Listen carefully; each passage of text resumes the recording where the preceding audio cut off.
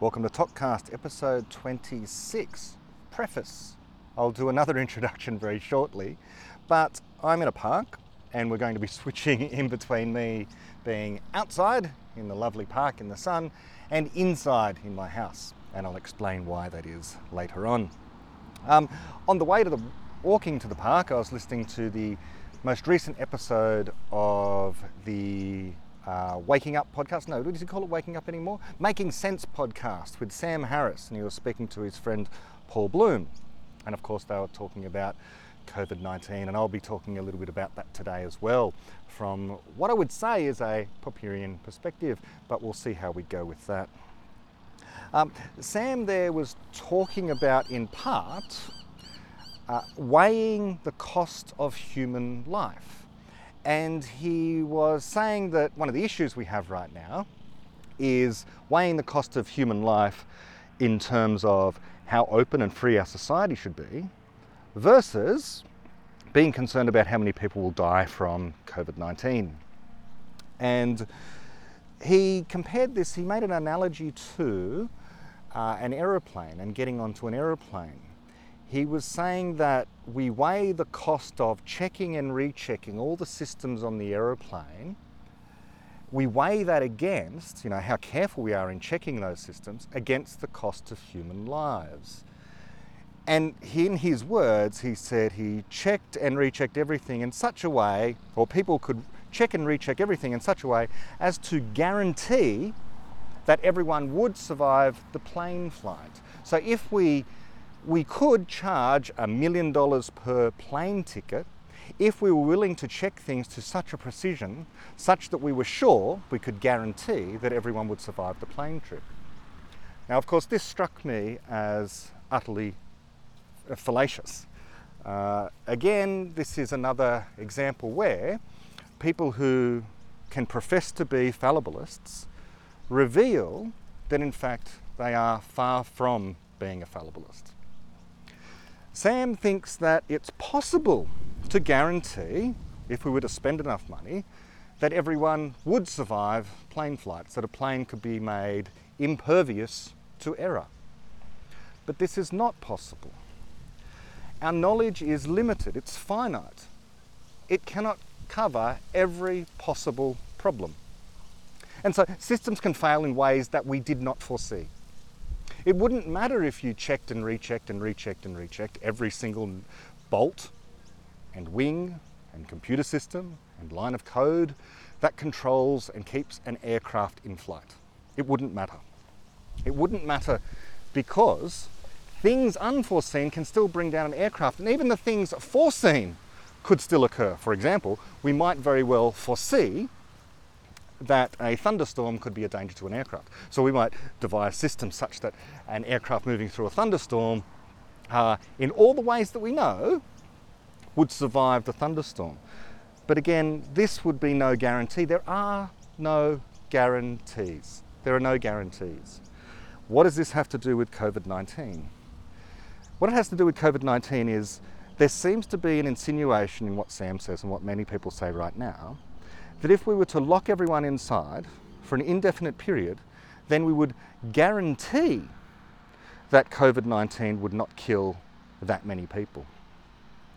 But to what do we attribute all the deaths of keeping people inside? Namely, if people were kept inside and they lose their job and then they can't feed themselves, or if people are kept inside and become depressed and commit suicide, if people are kept inside and fall over and no one notices, because normally they'd be going to work and someone would notice if they're not there. But if they fall down the stairs and they're stuck inside and then no one notices that they are not turning up to work, then those people die. Do we attribute those deaths to COVID-19? Not directly, of course, but indirectly. And this is a great concern of mine right now, is how many indirect deaths are being caused by COVID-19 because of our response to COVID-19. And to what extent will this calculation be done? And to what extent will we be able to assess the size of the error bars on this calculation as well? It's a grim calculation to make. So when we are talking about guaranteeing who survives and who perhaps So when we are talking about deaths due to known problems such as COVID-19, we have to take into account the unforeseen deaths due to the purported solutions that we have. A solution to a problem is a circumstance in which the outcome of that solution results in a better series of problems, namely less harms, than what the problem otherwise would have caused. One could have a purported solution which in fact exacerbates the problem, exacerbates the harms. I can certainly imagine ways in which we could solve the COVID-19 problem and yet make things all the more worse. For example, a vaccine which is not properly tested. Let's say we had a vaccine which was perfectly, 100% effective against COVID-19. And if we could inject the entire population with this, we would eradicate COVID-19. Imagine we had that sort of perfect knowledge. Then yes, we would solve the problem of COVID-19. But what if the ultimate death rate of COVID-19 turns out to be 1%? Which it seems to be something like that. Maybe a little bit above, maybe a little bit below, we don't know. There's a lot of unknowns here. But let's say the case fatality rate of COVID-19 was 1%. But we eradicate it through the use of the vaccine. Have we solved the problem? Well, that depends. We may very well have created a vaccine which has side effects such that 2% of all people who get the vaccine are killed, in which case we have exacerbated the problem by a factor of 2. That is not a solution. It is not a solution. It's an exacerbation of the original problem. Because if we correctly define the problem is how do we stop people dying of this new situation, this new circumstance we find ourselves in? And the way we do it is by eradicating COVID-19, but not by any means necessary.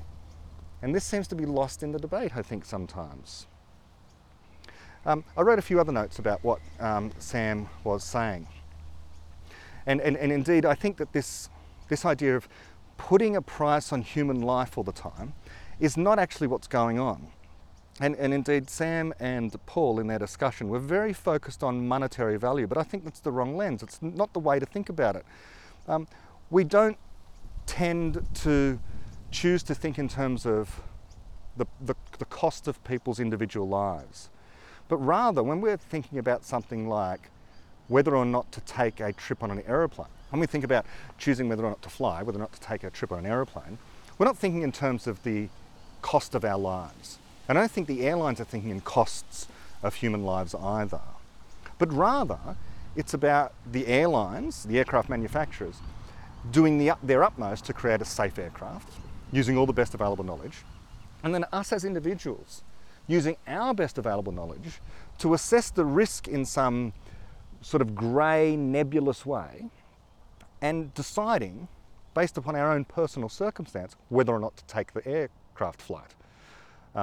For example, I would not take North Korean Airways anywhere. I'd tend to fly Qantas where I can and avoid certain other airlines based on what the known risk of flying on those aircraft is. And the known risk is based upon how well people have assessed the maintenance, for example, on those aircraft. So it's not about costs. I think this analysis in terms of costs of life is quite wrong. And there's something telling when they speak in terms of a we, that we have calculated the cost of a human life to be this or that. And so they were talking very much about people in the developing world. They were saying that we have decided that the value of their lives is less. But I don't know who they're talking about. Who is this we? It kind of reeks of an old style colonial paternalism, as though people in the developing world cannot know or cannot learn about risk and therefore must be saved by us. It's that very impulse that calls on people to pool their resource and have, put all their money together and have a committee of philosopher kings or politicians and decide how best to allocate our resources. As though there is some common pool of wealth and resources to be allocated in such a way. But this is all backwards. It is the philosophy that exacerbates and does not solve our most pressing problems. It's the individual who knows their circumstance best. They are best placed to decide. When we step in, we tend to get it wrong. Now, Sam is well placed to know this, and I admire Sam greatly. But when he tends to talk about utilitarianism, he tends to take on a kind of paternalistic concern for those deemed less wealthy or less knowledgeable. Now, he had a podcast years ago with the philosopher Will MacAskill. He's an effective altruist philosopher. And he made a very interesting observation about something called the play pump. Now, the play pump was this device that was created by a company, created by a well-meaning person to help women in African villages extract water more efficiently from the ground. Well, in fact, what he noticed was that in certain African villages, older women used these old pumps that were very difficult to use, and they had to use a lot of strength, a lot of arm strength and a lot of energy in order to extract the water out of the ground by pumping this pump, this very old style pump that's been around for hundreds of years. And a well-meaning Western person, a person of some engineering understanding, decided they would invent a pump which was kind of like a merry-go-round for children. If the children got onto the merry-go-round and pushed it around and played, then they'd have fun being on the merry-go-round, and as the merry-go-round span, it would extract water, it would pump water out of the ground. And he thought this was a wonderful idea, and so his company produced them and installed them in African villages. Sounds like a great idea. Everyone wins. The African women who normally get the water out of the ground and have to carry it back to the village, they no longer have to do that hard work. They can be doing something else. The children get something because now they have a new toy to play on, and they get the water out of the ground just by playing. Everyone wins. So what could possibly go wrong? Just about everything. The playground equipment, this new merry-go-round, the play pump, was not attractive to the kids. The kids simply did not want to use it. It was not as good as the original pump. The kids didn't use it, and so then what happened? Well, then the women in the villages had to then get on this piece of playground equipment with an extreme loss of dignity and used a piece of playground equipment to get the water out of the ground. But it got water out of the ground more inefficiently than what the original pump did. Why did this happen? Because well-meaning people thought they knew better than the actual people on the ground, who were not consulted.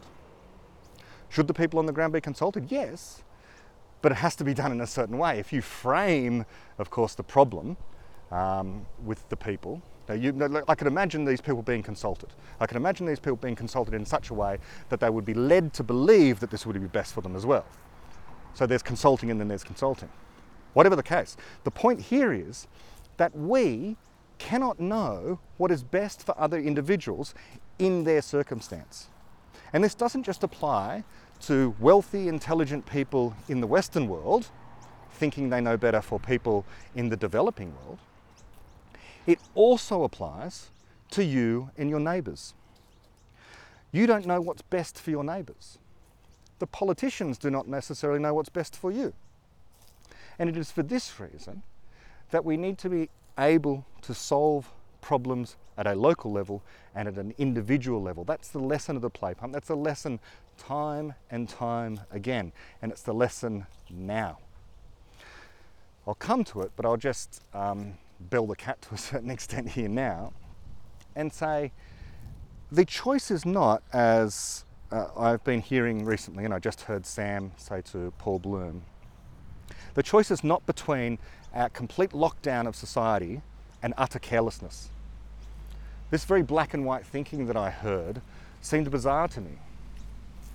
Both Paul and Sam seem to agree that the only alternative to the situation that's happening now in most countries in the Western world was carelessness and ignorance and callousness on the part of people who were against the lockdown. But isn't there a very reasonable grey scale between locking everything down and enforcing that through the use of state force by the police and ensuring people don't leave their houses, and something more akin to what the South Koreans did. I think in the future, moving forward, everyone will have to do what the South Koreans knew to do. And I emphasise knew to do. They understood the problem because they'd encountered something similar before. Why we didn't already know the lessons they learned, I don't know. But it should be a source of outrage for people against not just the politicians, but the people advising the politicians. Everyone knows about chief medical officers now these days. There's chief medical officers here in Australia. Why didn't the chief medical officer immediately have access to the knowledge of the South Koreans? What was the bias there? If it had have been the United Kingdom that had encountered the MERS virus or the SARS-1 virus and had have responded in the way South Korea did, then Australia absolutely would have known what to do, because we would have been consulting with our colleagues in the United Kingdom. What did South Korea do? South Korea, as soon as the outbreak of COVID-19 began to happen in a place called Daegu, I was just there at the beginning of last year. The solution there for Daegu and for Seoul, and Seoul in particular, this vast metropolis, was not shut down. Despite the fact the outbreak was happening in South Korea, it was not shut down. What South Korea did was what is now well known, it would seem to me. What they did was test widely. Upon the finding of someone being found positive for the test, they isolated that person. They then traced their movements and located people they'd been in contact with. And this can be done electronically via apps. Now, I'm not saying that the entire government needs to surveil people continuously, but when an outbreak like this happens, people could voluntarily open up an app on their phone such that the government can monitor their movements for the purpose of trying to track where they've been if they end up being testing positive. This is a happy middle ground. It's voluntary. It is where people, well, if you're found to be, of course, positive, then it's not voluntary. Then you're isolated. Sorry about that, but you're a danger. There's very little else in libertarianism or in politics broadly comparable to a situation where a particular person is found to be dangerous. Perhaps something like a severe mental illness of a kind, schizophrenia, which causes people to have violent outbursts. Then those people need to be confined, possibly against their will, until such time as it can be demonstrated that they are no longer a threat to society. Even a libertarian, an extreme libertarian, must agree with that. A violent person, perhaps unable to control their own behaviour, needs to be confined until such time as we can demonstrate that they are no longer a threat to the community. This is an analogous situation. If infected with COVID-19, regardless of your age, once tested positive, then you'll need to be isolated from the community. And whoever you came in contact with needs to be regarded as a threat as well. That's unfortunate. And a large number of people will be imprisoned for a short amount of time, and not in a prison, but in their own homes. So they have all the comforts of their home. And not for months at a time, but for weeks, until such time as the experts say you're no longer infectious. But this does not require the shutdown of all of society. And it also does not require that people infected go out and callously behave as if nothing is wrong. It's a happy middle ground, and there are many middle grounds indeed between these that one might discuss, but I was just taken by the fact that it seemed to me that a straw man version of anti-lockdown people was being presented by Sam. And just on this, I've been having discussions with people recently about the difference between principle and practice when it comes to what libertarianism is. And I don't really know the difference between what's this classical liberal, libertarian, anarchist to some extent, capitalist. But my own view of politics is essentially that there are ideals out there that we need to strive for. There's ideal justice. There is a form of justice that we should work towards. Do we have ideal justice in society? No. No. But should we work towards ideal justice? Absolutely. Should we upend all of society in order to try and remedy the injustices that are out there now, have a revolution so that we can have a form of perfect justice? Absolutely not. We should incrementally move towards better forms of justice in society while maintaining the integrity of our institutions that guard against injustices as we know them right now. Now, why would we want to preserve our institutions? Why not have absolute freedom or anarchy? Even if absolute freedom and anarchy of the form where no one gets to tell you what to do, no authority gets to tell you what to do, even if that is an ideal, even if that is the moral position, there should be no coercion in society. Why can't we get there tomorrow? Well, precisely because we don't know how. What we need to value is progress, the solving of problems, the creation of knowledge. Our society, and not other societies, by which I mean the Enlightenment, the West, is the society where we have progress, we have change at a rate faster than at any other time in human history. But it is progress and change that happens with stability, not with revolution. Revolution causes anti-stability, and then it can end up in stasis. So what we have right now is stability under great change, as David Deutsch talks about. A dynamic society. What has enabled this dynamic society? Well, we can talk about many, many things that we do know of that enable this dynamic society. But there are many, many things that we do not know about what ensures that this dynamic society remains stable over time.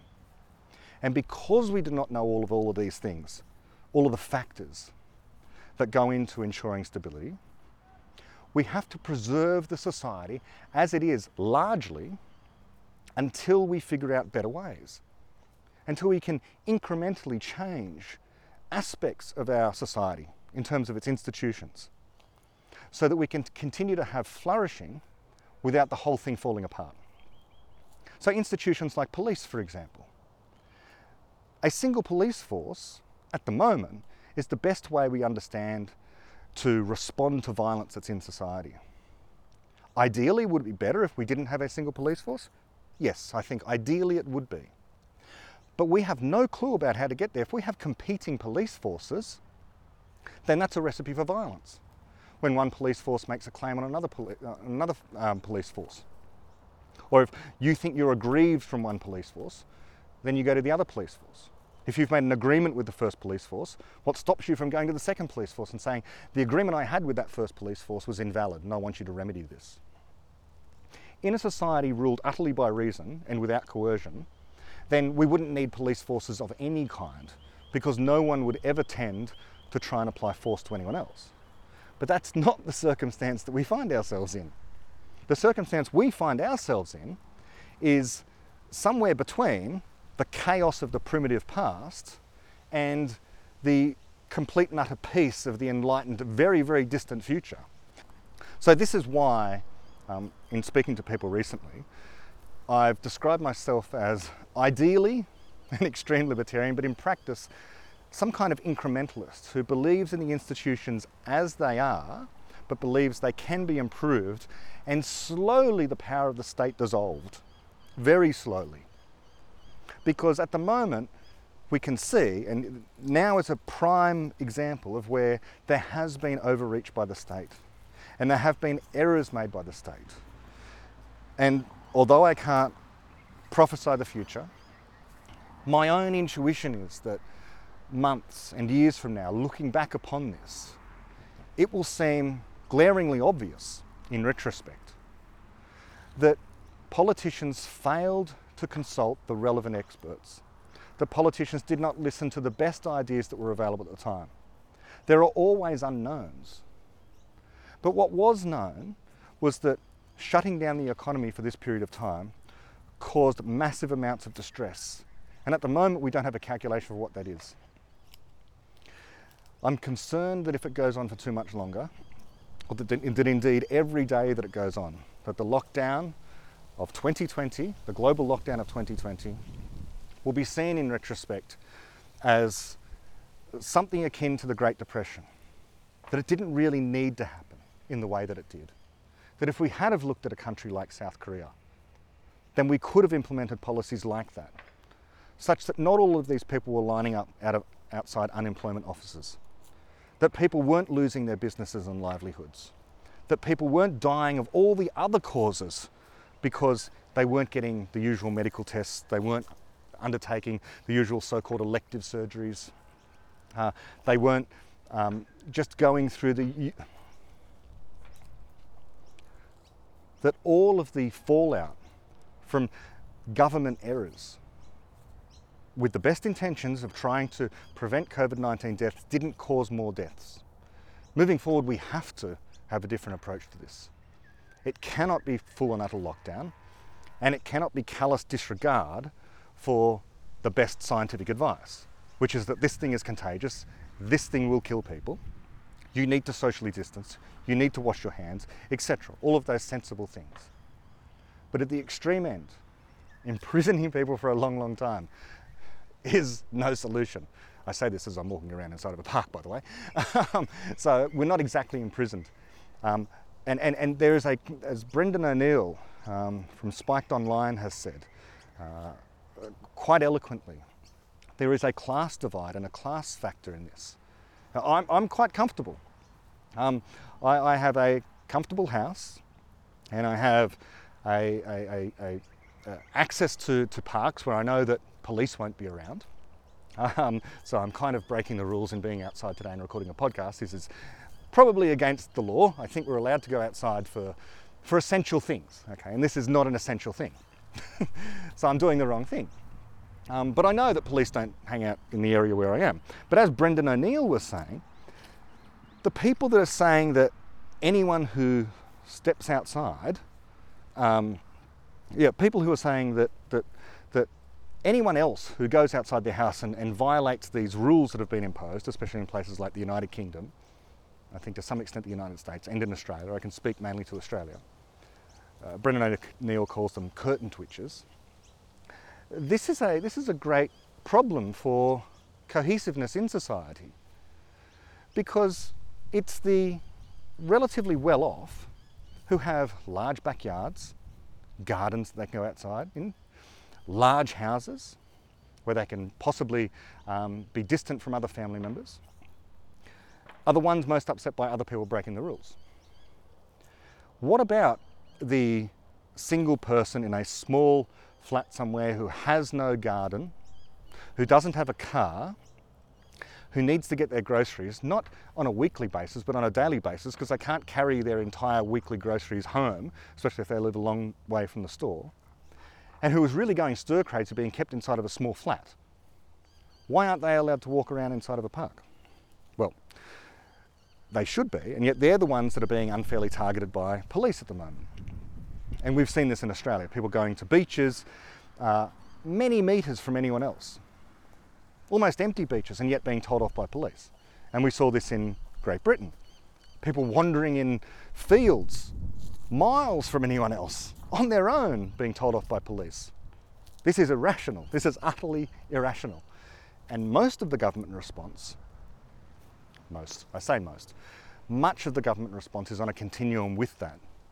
Overreach based upon not good science or poor science, and a desperate desire to try and solve a problem that we haven't adequately defined yet. We don't know all the parameters. We don't know how infectious and how deadly it is. We know it is quite infectious and quite deadly. Okay, so that's enough for now. I'll return now to the podcast I recorded inside. Welcome to Topcast episode 26, for one of those episodes where I'm not primarily speaking about the beginning of Infinity. I was doing quite well there with the rate at which I was putting out episodes on the multiverse chapter of the beginning of Infinity. However, with the corona crisis, my studio where I would normally do the work in order to produce the podcast has been requisitioned due to the corona crisis as a home office. And so my microphone and my green screen and all the usual stuff that I use in order to produce the podcast has been put away temporarily until such time as we're no longer locked down. When that's over, then the multiverse series will continue and conclude, and we'll move on to the next chapter of Beginning of Infinity. But I thought I'd put out something today just to talk about, well, the corona crisis from the perspective of myself as a Popperian and as someone who leans towards the libertarian side of politics. And as well to talk about a few other issues related to the intersection, as I see it, between knowledge production, wealth creation, and problem solving. And so I'm going to try and cover some of those topics today. Don't worry, we'll be returning to the usual schedule of things as soon as possible, as soon as our masters in the government allow us to return to our usual work. We're all trying to adapt. I'm attempting to adapt, and sometimes unsuccessfully. So I thought I'd begin with something that I've written about before, which is about how wealth is created and its association with knowledge creation, and how these two things work together in order to enable us to solve our most pressing problems. Now, in particular, of course, David Deutsch has spoken about how, and this is one of his most famous TED Talks, he's talked about how there are aspects to the universe which people think are finite, but in fact, on investigation, are probably infinite, or at least unlimited for all practical purposes. So let's take, for example, something like matter. Matter appears to be limited, because if we look around our universe, the overwhelming majority of the universe appears to be an empty void. Of course, there's matter here on the Earth, but the Earth is a rather unusual place compared to the rest of the universe. David speaks about this very eloquently in one of his TED Talks, where the planet Earth used to be thought of as being the center of all of existence, and this was the religious notion of the Earth as the center of the cosmos, about which everything else rotated. And then the scientific perspective came along, and we realized that the Earth wasn't at the center. It wasn't even at the center of the solar system, let alone the rest of the universe. So the Earth was relegated to a non-special place in existence. Now we can see that the Earth is somewhat special in the sense that it is a hub of knowledge creation. That here, and not anywhere else that we know of, problems are being solved and an endless stream of knowledge is being produced. And this knowledge appears to be produced continuously, and it's continuously solving our problems. On the other hand, people have a view that something like resources are finite, and we have to be very careful with our use of resources lest they run out, and lest we damage the rest of the planet through our use of these resources. The view that one gets from reading David Deutsch is that it's the opposite to the prevailing wisdom on these two issues. That in fact, although we have this endless stream of knowledge creation, and it is continuously being created, it may not be being created fast enough. That problems that we encounter could overwhelm us. And we're seeing this right now with the corona crisis. The concern appears to be right now that we have a problem, and the rate at which the problem was causing serious issues, death and illness, was outpacing our capacity to problem solve. The rate at which we're producing knowledge about this particular problem is too slow. We want it to go faster than what it is. So in fact, knowledge creation, although a continuous stream, has a certain rate at which it occurs, and sometimes that rate is too slow. On the other hand, although the prevailing wisdom about resources is that the resources are limited, David makes the amazing point that all we need to do is to go into intergalactic space, where, for all intents and purposes, it appears to be a completely and utterly vacuum, completely and utterly a void, a vacuum, devoid of matter, that in fact there is material out there. As low density as it is, there is the odd hydrogen atom out there. And if you could gather up this hydrogen, a cube the size of the solar system, I think David said, that within that cube, the size of the solar system, you would have enough matter to build a space station. And the space station would be able to be powered by transmutation, a similar process to what goes on inside the sun. And so resources are not as limited as people think. But more importantly than the fact that they're not limited is the fact that what is thought of as a resource is not a mere matter of digging material out of the ground or collecting it from outer space. It's a matter of knowing how to take that matter and to use it in order to create energy, in order to create media upon which we can record our knowledge and so forth. A resource is material which is useful given some knowledge. For a long time, the ore, the mineral called pitchblende, was thought to be a rather useless rock. It took time for us to realise that there was this material called uranium within that pitchblende, and moreover, that the uranium could be used and purified in such a way that it could be put inside of a nuclear reactor and from it, electricity via a complicated process extracted. Things are resources only in the light of what we know about them. Things are resources given what we understand about the properties of materials. And that requires knowledge. That requires us to understand the universe in which we find ourselves more and more. Now, I might read a little part of what I've written on this before. So forgive my sudden shift in tone here and there. I'm not referring to notes, and then I am referring to notes, and now I'm about to refer to some notes. And what I've written previously on this is that, so far as we know, people here on Earth may be the only things in the universe looking out on the rest of it and attempting to form theories about it. That is, we may be the only place in the universe where knowledge of the universe has been created. As David Deutsch has pointed out, both in his talks and his books, this place and no other place is a special hub. In one respect, we are the outer suburbs of a typical galaxy among hundreds of billions, but on the other, we are a central hub of knowledge creation, which contains an increasingly high resolution explanatory reflection of the whole of the rest of the universe and all of its contents, from the smallest to the largest scales. When we think of the word home, do we think of our personal residence only? Do we think of our own town or nation? Do we think of our planet? All of these would be needlessly narrow ways of conceiving of our place in the cosmos, for our home in truth is the universe. The whole universe is the environment we find ourselves in. Our residence, along with the rest of the civilization, is our bulwark against the rest of the environment around us, which is terribly hostile, both to us and every other life form on this planet. And of course, we've seen this very recently. This planet Earth that people call our home, our fragile home, is in fact a dangerously hostile place. Natural disasters happen, we have to expect that they will continue to happen. Whether it be a virus for which we have no cure.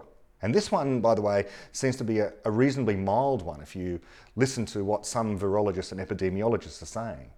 You know, this R0 value, the number of possible people that you could infect if you are in fact infected with this virus, this COVID-19 virus, has an R0 value of 2 to 2.5. And high though that is, it's nowhere near as high as what it could be. If it was 15, then almost the entire world would be at real danger of this. It wouldn't just be the older, more vulnerable people, because far more people would be getting it, and so far more people would be dying. And the case fatality rate of this virus, high though it is, okay, the so-called CFR number, is somewhere hovering around the 1%. Depends on which expert you talk to. I've heard the great epidemiologist Michael Osterholm say that it could be higher than 1%. It could be 1.5 to 2%. That seems like a very high estimate, because he's worried that the numerator, the number of people who die from this, is unknown. That in fact a larger number of people might have been dying in, let's say, Wuhan and other areas of China, and simply never making it to hospital. He's heard stories that people were dying on the street and just never accounted for. So that number could be higher than what we know. But other people are saying, Amesh Adalja, let's say, who's another epidemiologist, he's saying that number might be far lower than 1%, because we don't know the denominator as well as what people think. The number of people who have the virus in total, not the number of people who died. And so this case fatality rate is, of course, that top number, the number of people who died, divided by the bottom number, the number of people who actually have it. And he's saying that the denominator, and I've heard a lot of epidemiologists say this, there's a lot of people out there who are asymptomatic, not getting tested, nonetheless who have the virus, and so this bottom number could be anything up to 10 times greater than what we're hearing, which would mean that the case fatality rate is not 1%, but 0.1%. Amesha Dalja was saying months ago that it was possibly around 0.6%. And at the moment that seems to be borne out, but of course this is the case fatality rate on average, and the case fatality rate on average isn't a very useful number for making personal decisions, because personal decisions about how dangerous this virus is for you depend upon the case fatality rate for people of your age and gender and level of health and that kind of thing. And there's a huge difference between whether you are under the age of about 15, 15 to about 30, 30 to 60 and above 60 and so on. I think we are all very familiar with what this means right now. And so I'll come back to this idea of assessing the risk personally yourself at some point later. For now, the relevance is, for my discussion here, is that the Earth is a terribly hostile place. And we've seen a wonderful example of this right now. Wonderful as in very illustrative of what I mean when I say the Earth is not a friendly place. It's a hostile place. And we need to be concerned about all the ways in which it could cause us harm. And we need to figure out ways in which to protect ourselves from it. The Earth is not out to get us, but it's not out to protect us either. Only we can protect ourselves. So as I was saying, our residence, insofar as we created ourselves, is the bulwark against the rest of the environment. And so we have to construct the universe around us to protect ourselves from the rest of the hostile reality that's out there. Now, we may not be alone in the entire universe, and we might yet discover that we share the cosmological environment with others, but we do not know about them yet. Whoever they are and whatever they might be, we can know little about them, yet we can constrain some of their properties. Whoever they are, they cannot transgress the laws of physics, and if they're capable of creating a civilization, then they possess one very special property that we do, the ability to uncover those physical laws that govern them as much as us and the rest of the universe. And so they, like we, can form ideas, especially in the form of technology, which make clever use of those laws to control the matter and energy within the universe so that we can do good work. Good work, which is absolutely vital to the survival of ourselves in the face of all sorts of evils found in an unfriendly universe. Evil, which we define as harmful problems we do not yet have solutions for. The good work that people do comes in many forms. We provide food to ourselves and each other, supporting more people in good health now than ever before. We build structures that protect us from this hostile environment. We are the only species to routinely attempt to protect the diversity of other species, often at great cost to ourselves, rather than viewing almost all other life forms as competition. We have flown free in a very large part from what our genes code for. Our minds think beyond our own mere self-interest. They can think and overcome these genetic desires with ease. Indeed, our minds can stretch the very limits of physical law. And within the abstract world of our imaginations, we can even easily exceed what physics allows to occur in the physical world, to some extent. We can't imagine things that are unimaginable given the laws of physics that we have. But we can certainly imagine transgressing certain laws of physics. Yet for all this infinite mental capacity that people possess, we encounter a continuous stream of threats to both our happiness and even our very existence. Sometimes we even need to protect ourselves against each other, and that requires us to make progress faster than those who would seek to do us harm. We find solutions to all manner of problems, and in doing so, uncover new problems that are better to solve than the ones that went before.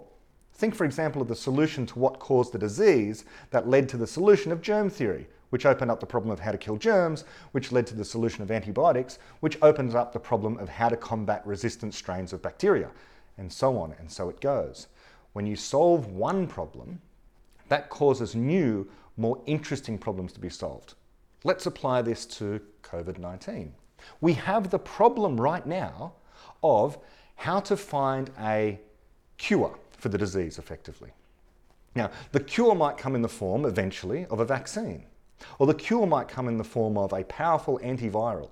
Or the cure might come in the form of simply eradicating the virus by keeping everyone at home such that the virus literally dies out. The virus can't survive without being transmitted. Okay, so these things can be cures in one sense. Means of causing the virus to no longer be a threat to ourselves. Now, let's say the vaccine solution appears 12 to 18 months from now. People keep mentioning this number. Well, what problems does that create? In trying to ensure that the people who get the vaccine don't suffer terrible side effects from the vaccine. Some proportion may or should be expected to suffer bad consequences. But that is a better problem than having a vast number of people, a much larger number of people, dying from not having the vaccine. And once you solve the problem of how to prevent people from getting reactions against the vaccine, then you might employ different medicines that cause people to, then you might have a different form of medicine that treats the side effects from the vaccine. But then those medicines themselves might cause even more minor side effects once taken. And so it goes. Each time you have a problem being solved, that solution will not be a solution that causes no other problems. It will simply cause problems that are less harmful. If they were to create problems that are more harmful, it is no solution. That's the difference between a solution and something that exacerbates a problem. In order to create any solution, obviously, we need to create more knowledge. But the creation of knowledge requires resources. The creation of knowledge, finding the solutions to our most pressing problems, requires us to transform matter from one form into another. The problem of how to keep warm requires us to take the raw material of cotton or fur and turn it into coats and socks, and it requires us to take energy from one place to create heat in another place, often by burning some otherwise useless material like dead wood or buried oil. To solve problems faster still, we increasingly need computers to do some of the laborious drudge work, and computers require energy too. That energy could come from the sun, but if you want to work at night, then you need to store that energy somehow. And that might take some fancy chemicals that require mining and more electricity and more fuel and more specialized equipment. And to make the whole cycle work better, one needs to make improvements to create knowledge again, which requires more resources and so on. The cycle of discover and gather resource to produce fuel and facilitate knowledge creation, to discover and gather new resources to improve the old, must continue indefinitely, because almost any single resource is finite, even if resources in general are infinite. As David Deutsch has observed in The Beginning of Infinity, nothing whatsoever is a resource until someone has the knowledge of how to use it. There are parts of the universe around us today that we walk past and regard as worthless, which at any moment some new piece of scientific knowledge could transform into a valuable commodity. A rock is just a useless rock until someone figures out how to get the minerals out of it. Years ago, I went to Bolivia, and in Bolivia there is a salt lake, and it's called the Salt Lake of Uyuni. And largely it's a tourist attraction. Now, the Uyuni salt flats in Bolivia are about 11,000 square kilometres of salt lake. And for most of human history, this has been regarded as little more than a minor resource. It's got lots of salt there. I mean, so the locals would use it as literally to gather salt, to season their food. But largely it's been just seen as a pretty salt lake. It is, as far as the eye can see, a white flat plain of salt, covered in a little bit of water. But now, with knowledge, we've figured out that one of the best and lightest and most efficient ways of carrying energy in a portable fashion is to use a lithium battery. And lithium is in higher concentration in salt lakes than just about anywhere else. So Bolivia is sitting on not a gold mine, but a lithium mine. Bolivia itself has been called a pauper on a king's throne, unfortunately. It is an extremely poor country, rich with all kinds of natural resources. But for largely political reasons, the resources have gone unextracted from that country. And why? Well, in large part it is because the governments have rejected capitalism. They've refused to allow private companies to do extraction of their minerals and resources. This has the problem of leaving it to the government, but the government is inept, completely unable and lacking in the expertise to get this stuff out of the ground, not to mention the money. If they allowed private enterprise to go in there, then they would extract much more lithium than they're currently doing from the salt lakes. And so instead, happily for places like Australia and for China, we have private companies extracting lithium from our salt lakes. And we're becoming wealthy by doing so. And a greater number of people are benefiting. Where in Bolivia, they're not doing that. They're hoping that one day they can figure out a way to nationalise the capacity to get the mineral out of the salt lake. One hopes that they manage to do this prior to the next invention that figures out a way of producing batteries which are even more efficient than lithium batteries and which do not use lithium.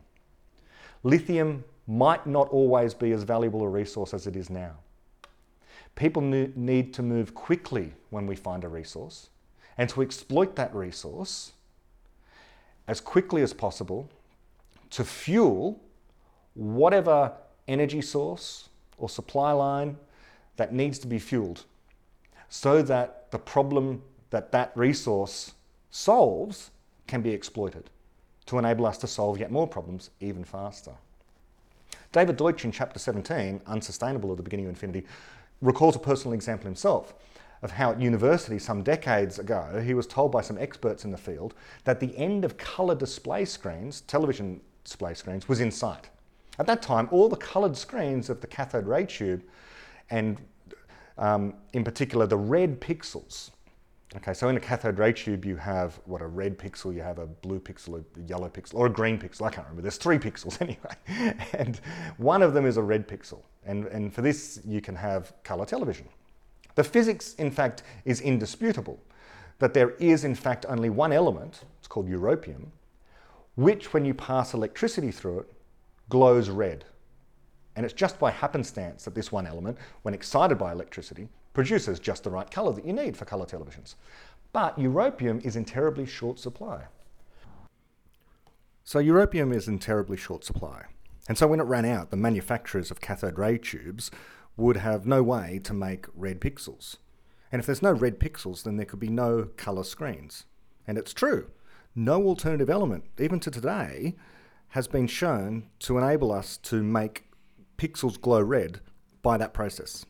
Only europium can do it. But of course we've got red screens aplenty today. We've got colour screens that have got no problem showing red. And how? Well, not because we found a substitute for europium in cathode ray tubes, but rather we don't use cathode ray tubes. We use plasma screens and LCDs. Now, I've got no idea what else europium is used for today, and the price of it could be up or down. But the point here is, we simply cannot predict what new discoveries in science will completely change a market. What is a scarce and valuable resource one day might become useless trash the next. So it went with europium perhaps, and it may become that way with lithium and with coal, but we need not fix the markets ourselves. Science fixes the problem of what a resource is or is not and how the damage, if any, can be mitigated, not economics. Okay, so I'm just going to pause here and head outside and make a few final remarks. Okay, so after a little break there, I'm back outside and I'm going to continue with my discussion of resources and wealth and knowledge creation. So I was talking about the amount of lithium in Bolivia, a vast amount of lithium in Bolivia in the salt lake of Ujuni, and at the moment that is not being exploited. Yet it could make Bolivia vastly more wealthy than what it currently is, but people are not exploiting it. People are not taking advantage of it. And yet if they brought in a private company, they could earn some money from that. Namely, even if the money wasn't being given directly to the Bolivian government, presumably the workers that extract the salt from the lake would be Bolivian, they'd be locals, and they'd be earning more income. and they'd be spending more money in the community. And so this would make that nation more wealthy, even if it was something as simple as that. But it's not happening. It's not happening because the government is deciding that it shouldn't be done. And so meantime, Australia is getting more wealthy because it is exploiting its lithium. China is getting more wealthy because it's exploiting its lithium, but not Bolivia, who's remaining poor. Lithium is just one thing we need. We need lots of other things as well. And the Earth itself is finite, but the universe is not. The universe is literally infinite as far as we know, and it's growing, it's getting bigger. But it's hostile, just as our planet is hostile. Terribly so. There are dangers we know of. Disease and drought, storms and earthquakes, supernova and asteroids, gamma ray bursts and solar flares, viruses and bacteria. But perhaps worst of all, things we do not know about. Things we do not know about yet, and so cannot possibly even begin to prepare for. These are the problems that we should be worried about. The problems that we have not yet encountered, which are going to dwarf anything like COVID-19, or tsunamis, or earthquakes.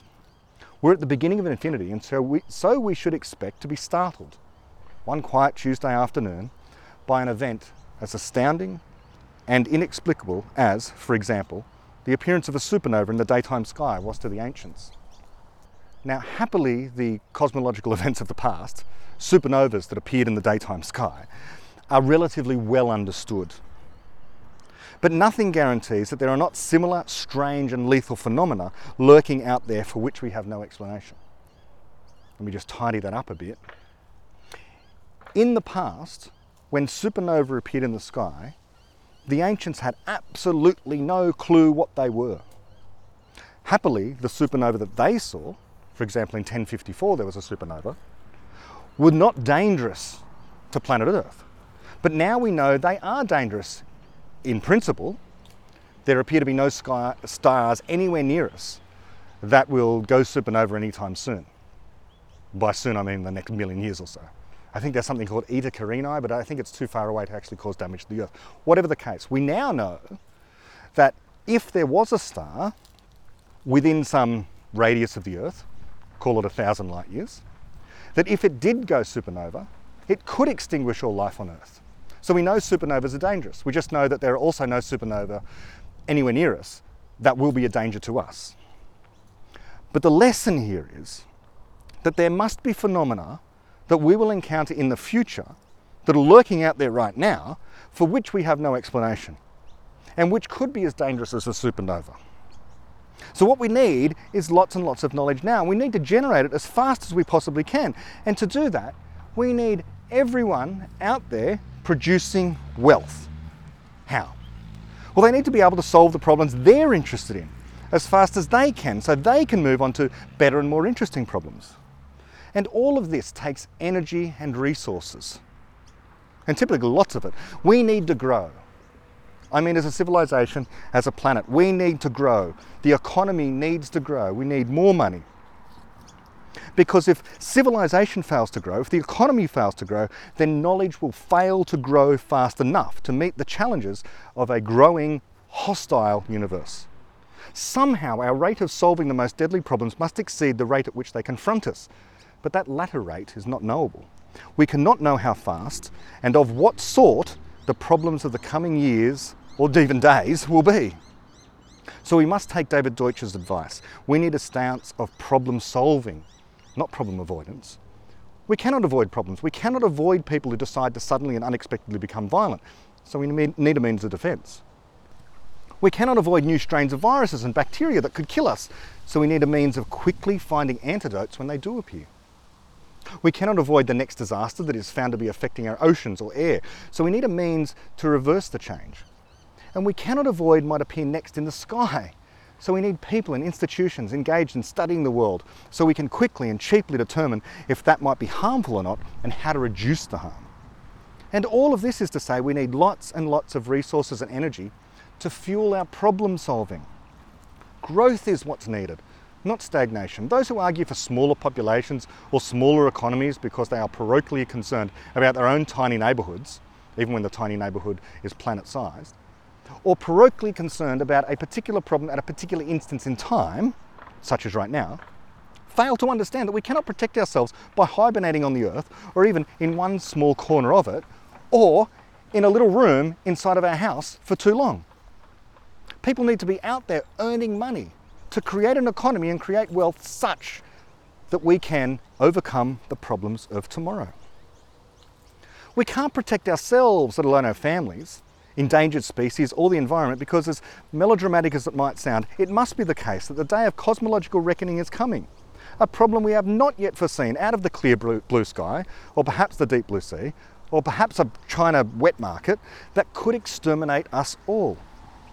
It's happened to countless species before us. It could be a solar flare, it could be an asteroid, it could be a cosmological event, or it could be a microscopic one that threatens all life, or perhaps just ours.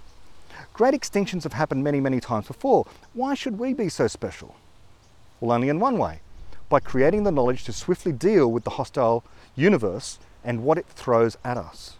And to do this takes wealth, which is the capacity to transform the universe into what we want, or as David Deutsch defines the term with more precision, the repertoire of physical transformations that we would be capable of causing.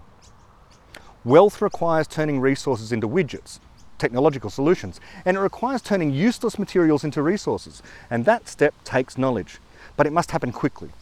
Not so quickly as to carelessly cast aside all caution, but quickly enough that progress in science is matched by progress in philosophy, the knowing of when to pursue some course rather than the alternatives. Some people have always attempted to use science against science by arguing that in biology there is such a thing as carrying capacity or some analogous idea, the finite number of organisms that some area of land or volume of space can support, given the finite food, water or other resources available. So the argument goes, because this lake is only so big, it can support only so many fish. And so it must be with people. Tasmania is only so many square kilometres, so it must be able to support only some limited number of people. But this is false. Science changes those numbers continuously. As we learn more about how to support more people, so the carrying capacity increases. People are unique. Yet prominent thinkers and public intellectuals since mathematician Thomas Malthus in 1798 have argued that the carrying capacity for humans on our planets is limited, and they have always been proved wrong. Malthus made his prediction based upon a rigorous mathematical analysis of the growth of human population. He rightly knew that that was exponential compared to the production of food, which he observed was linear. Exponential functions, as we've learned, outrace linear ones, and so it seemed mathematically watertight that sooner or later, Malthus predicted in the 1930s, that humankind would reach the tipping point where famine would proliferate across the globe. Things would get worse, he argued. Upheavals, starvation, and perhaps finally extinction would come for our species, as we were unable to simply appreciate the logic that a finite planet could not support a forever growing population. Of course, Malthus made this prediction over a century before the Haber process was discovered. The Haber process being the idea that hydrogen and nitrogen gases could be used to create ammonia, and so artificial fertiliser could be used to make previously barren land useful as farmland. And he made the prediction before modern irrigation and genetically engineered crops. In short, he attempted to predict the content of future scientific discoveries, and so his prediction was there'd be none. But we know knowledge can continue to grow if people continue to solve problems as we always have. It's what we do, it's what we're best at. We are, as David Deutsch explains, universal problem solvers. Whatever the problem, if it's interesting enough, it can be solved, and we will solve it if we try. But the lesson of the parable of Malthus has been slow to be learned by our culture. Indeed, it seems never to have been learned, no matter how many prophets of doom are argued in just the same way. There is a public intellectual of sorts in Australia called Dick Smith. And he was awarded Australian of the Year, by the way, a few years ago, for his services to the community. But he argues precisely the same way that Malthus does. He calls endless growth idiocy. And I think we had Greta Thunberg talk about dreams or something, delusions or something like that, some sort of pejorative term applied to this endless growth. I'm arguing for endless growth. These people call it idiocy. So Dick Smith wrote in an article that no one can confidently predict where we will find the food, energy, water and resources needed to supply even the basic needs of so many people. And he's right about that. No one can predict what new scientific discoveries tomorrow will bring. That would be prophecy, but equally no one can predict, confidently or not, that the equivalent of the Arbor process won't be uncovered by a chemist working diligently behind a computer screen or in a lab, which would see even deserts become fertile places to grow food. Turning barren wastelands into gorgeously green crops is hardly a challenge that is beyond us. You might even choose to use solar power to green the desert. You can Google examples of agriculture in the Negev desert in Israel. That's what you can do. You can turn deserts into green pasture lands if you're optimistic about problems. What's regarded as wisdom today may be foolishness tomorrow.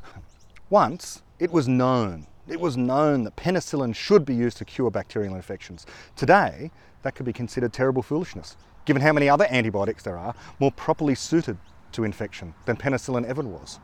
One day it could be the case that resistant strains of bacteria make all penicillin stocks in the world rather useless. So what is a resource today may not be a resource tomorrow. Problems evolve as indeed knowledge does, because the world is not static and people are constantly making progress at a rate that is faster or slower depending upon the conditions they find themselves in. What changes useless matter into a valuable resource is knowledge, and that must continue to grow. And I would argue that things that cause the slowing down of the economy slow down the rate of knowledge creation and problem solving, and slow down our ability to tackle the problems of tomorrow, and could, in the long run, be our undoing. It is the pace of knowledge creation that is important. This does not mean to carelessly cast aside all of our concerns about any immediate danger, such as COVID-19. It means that we have to allow individuals to assess the threat. And if you do not wish to if you assess the threat and you regard the threat as to be too great, then lock yourself inside, keep yourself safe, but allow others who have a different assessment to go about their business and to continue to allow the economy to flourish and for knowledge to be created so that the problems of tomorrow can be tackled more effectively. The growth of knowledge depends upon intelligently designed creativity. That's to say, the unique capacity of human minds. As Karl Popper has taught us, we're all equal in our infinite ignorance.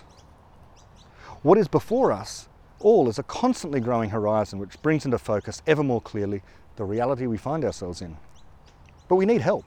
We can't do it alone, so we need each other, more people, not less.